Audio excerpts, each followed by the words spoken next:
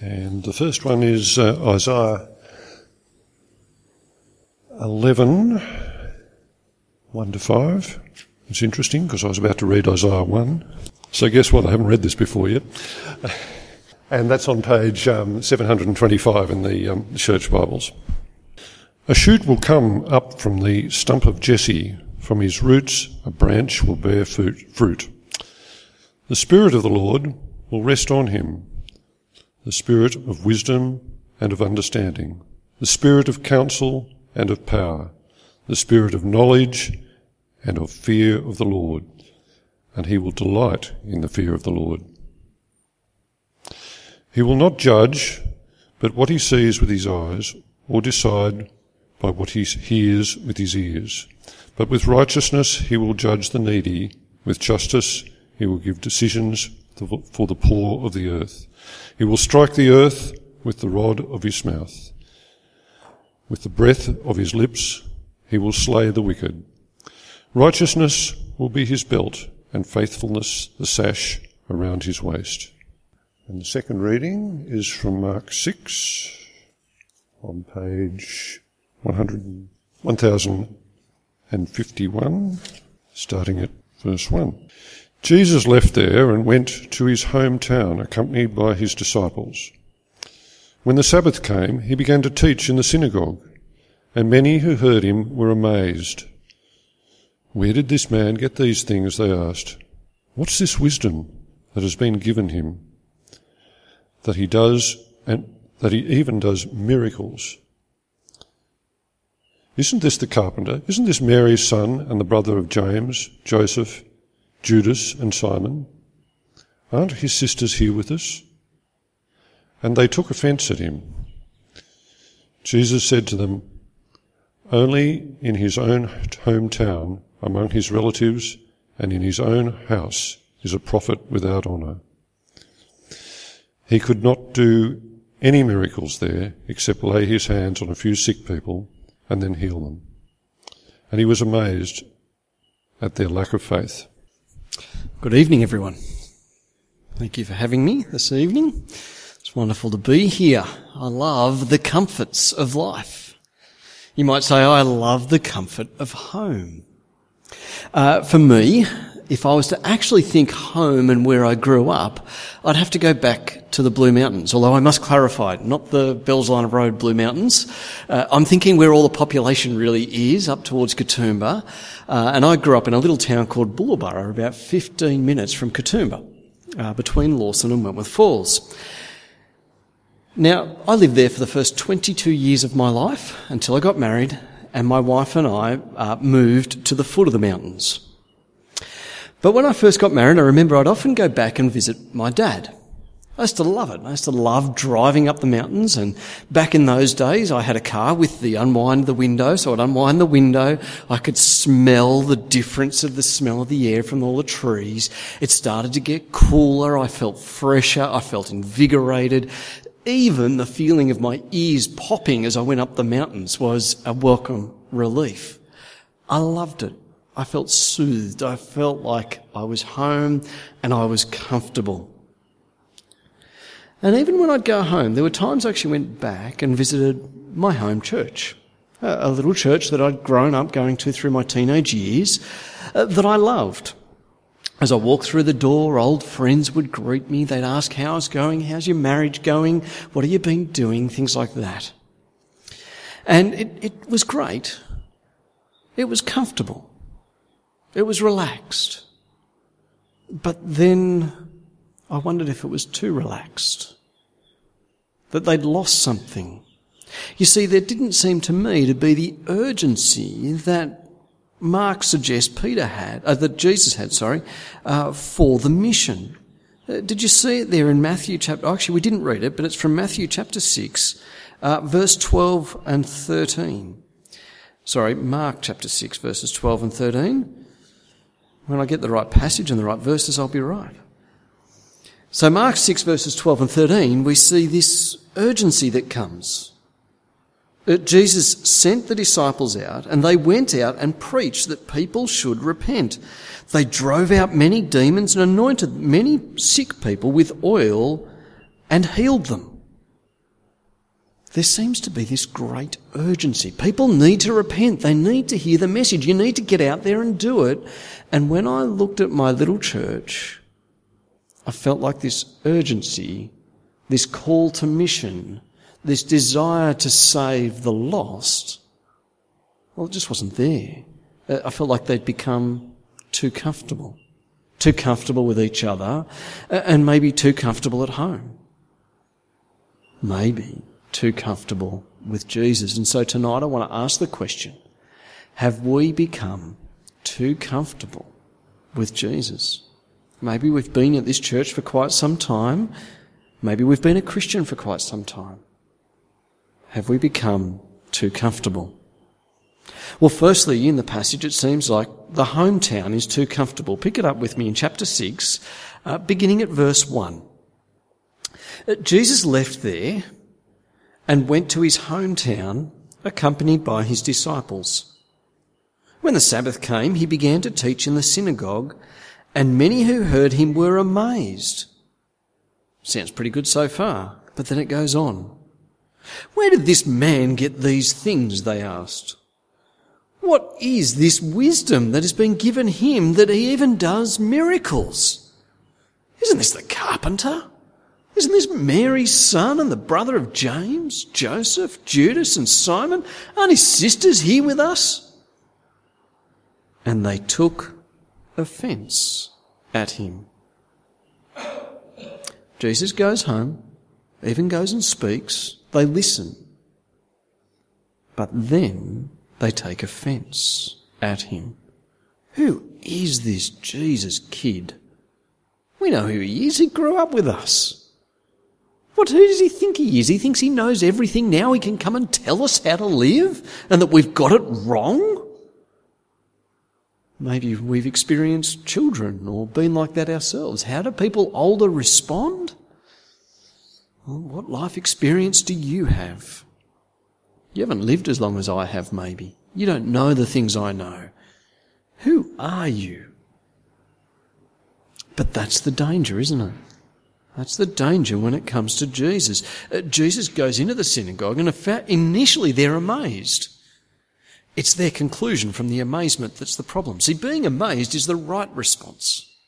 We're meant to be amazed at Jesus. If you just look back in chapter 5, and his reputation would have preceded him, you will see that he has even raised a dead girl back to life.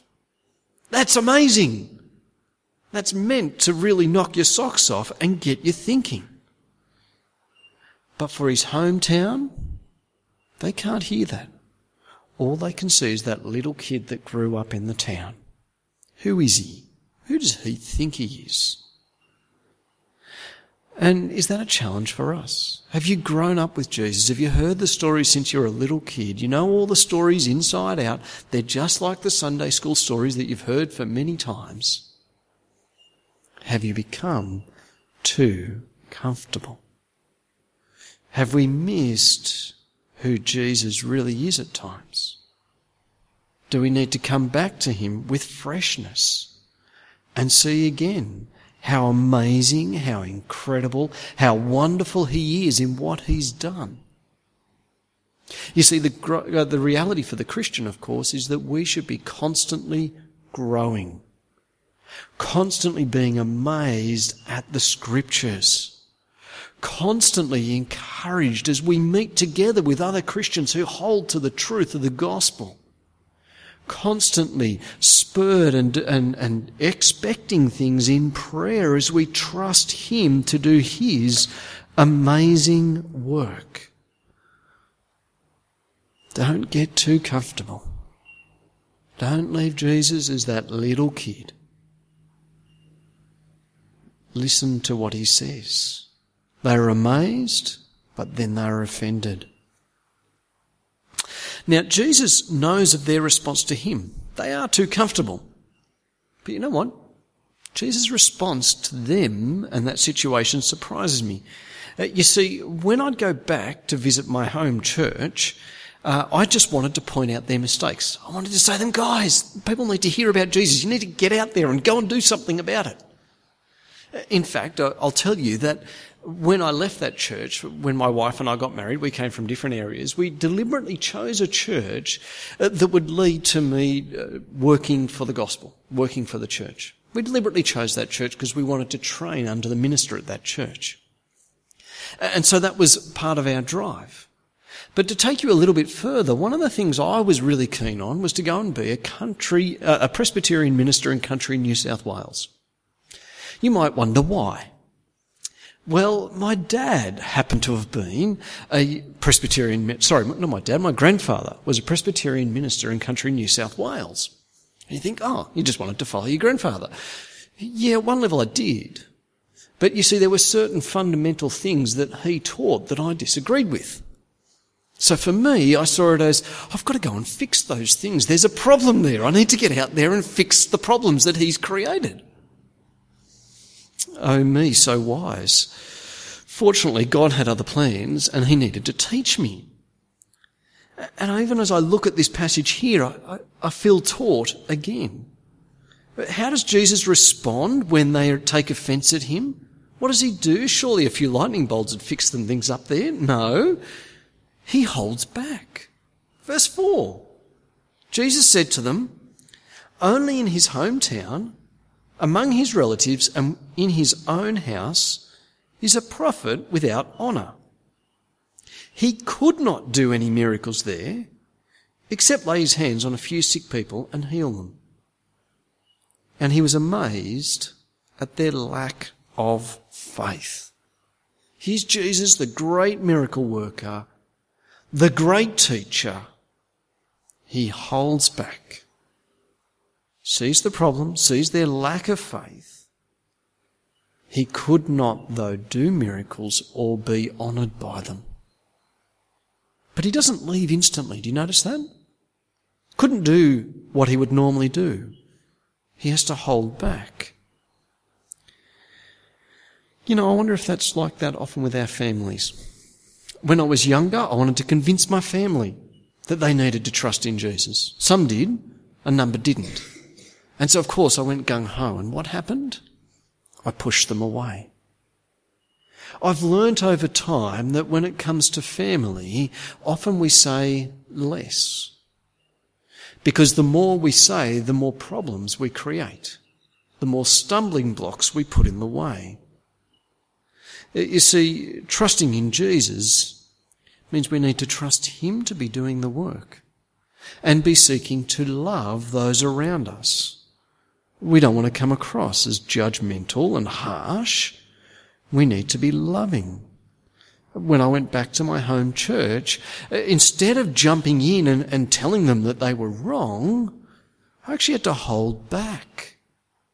I actually had to look a little bit more carefully to see there's something deeper here that I'm missing. That there is actually a work happening here. Sometimes it's wise to hold back. Could that be the case for you in your hometown? I've only been at this church 5 or 6 years now, but is it the case for you that sometimes you have to be a little bit more careful about what you say and how you say it? You have to be very wise in the words we use and the things we say. We can't always come in full on with only the gospel, as in Jesus died and rose again. Sometimes we have to think more carefully about how we point to that. And I think that's what Jesus does. It doesn't totally stop him being who he is, but he responds differently in his hometown. He remains there, but he changes the nature of the work.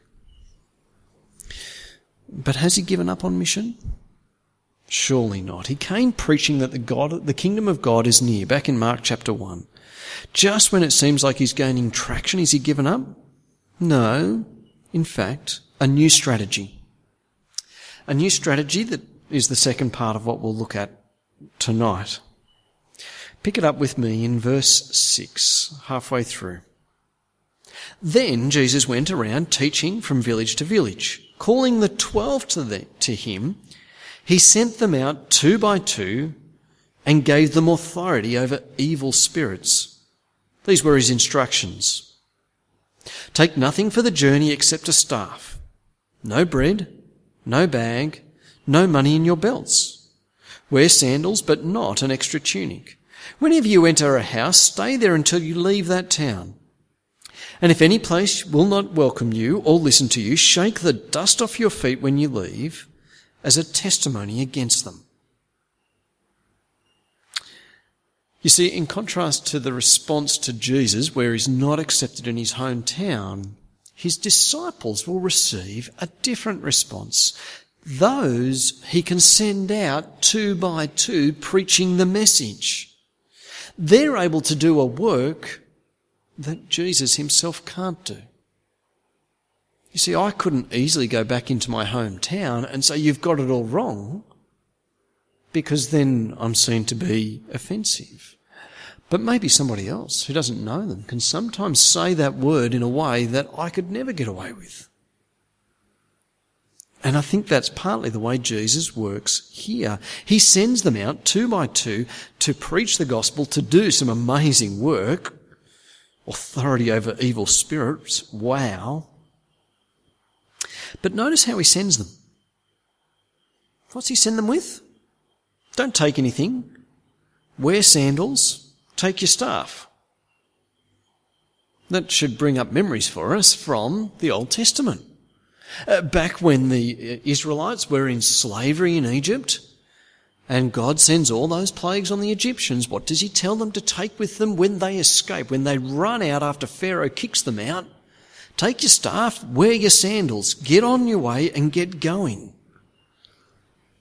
Trust me, ultimately.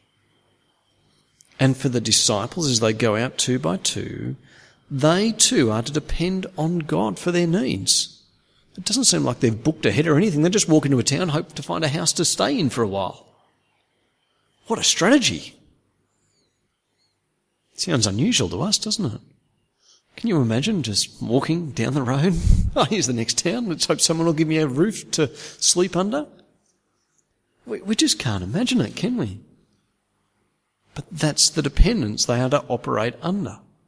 It's so different to our world that says, no.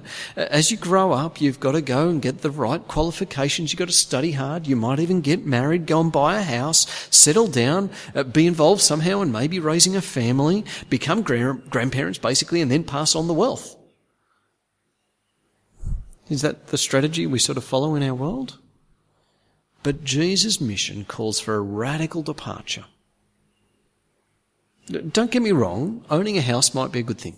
Getting good qualifications can be helpful for the sake of the kingdom. But Jesus calls us not to trust in these things, but to trust in him. Trust that he will provide for our needs. And did you notice again, back to verses 12 and 13, what happens? As they trust in him, they went out and preached that people should repent. They drove out many demons and anointed many sick people with oil and healed them.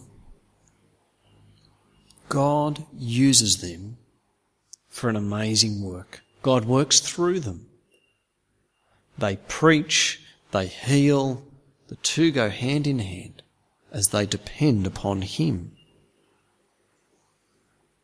How does this apply to us? How are we going in our comfortable church? It can be a good thing to have a good church. I was encouraged by our prayers earlier that reminded us of how blessed we are to have faithful Bible teaching week in, week out. But do we hear the call of the gospel? The urgency of the message? See, maybe here the work will be slower, but it's no less important. It does continue. People grow. We look to engage the lost. We've done that, even if I just think back over the last few months. We held this great carols event in the park. Oh, no, we didn't. It was called off, but we were going to a carols event in the park. I've been saying all day we did. I forgot that it was called off. We went caroling even in the streets. We held services where we wanted to explain to people what we believe. I believe there is that openness to the gospel. We keep living with people. We keep trying to share with them and tell them what we believe. And then, for the 10 o'clock service anyway, a great initiative this year that I've seen where we've set up a roster for people to come around for lunch after, with the expectation that there might be new people at church and then we can invite them around. What a great idea. What a great setup to do. What a great initiative. And so we are there, but does it go further? This year we celebrate 150 years of our church. Did you know that? I only just found it out the last few weeks. It would have started 150 years ago with a few people who came out here and said, hang on, we want other people to know about Jesus. Let's meet together and see what we can do. Here we are, still meeting 150 years later. That's something to give thanks for. How many people have been converted through the ministry of this church? Sometimes it's easy to look at the last month and go, oh, nothing, and forget that, well, hang on, there's been 150 years. And if we stay here, how do we keep it going? See, I think the other challenge, and it will be a challenge for us particularly this year, we're short on ministry staff, aren't we? We're feeling the weight of that. I know I am. Could we imagine this year, though, sending people out? Oh, that hurts, doesn't it? Hang on, we're struggling as it is. But if we hear the urgency of the message, we'll be praying to our God and saying, God, please raise up workers for the harvest field. And even if they come from ourselves, that they may go out, preach the message, and see people repent. How hard it was, I know, to lose Emma last year. But how great to hear that she's out there, sharing the message. It hurts, but it's part of being part of the kingdom and seeing the urgency of that message, the importance of the message going out. And in all this, as we serve our God, as we live under Him, may many people repent and believe the good news that only comes through Jesus, who brings salvation. Let's pray. Our great God and Father, thank you that you took us out of our comfort zones and brought us to Jesus. Please help us not to become overly comfortable, but to be constantly growing in Christ and growing as a people who have a sense of urgency in seeing others come to know and love Jesus. Father, please raise up workers for the harvest field, that we may be involved in sending them out. In Jesus' precious name, Amen.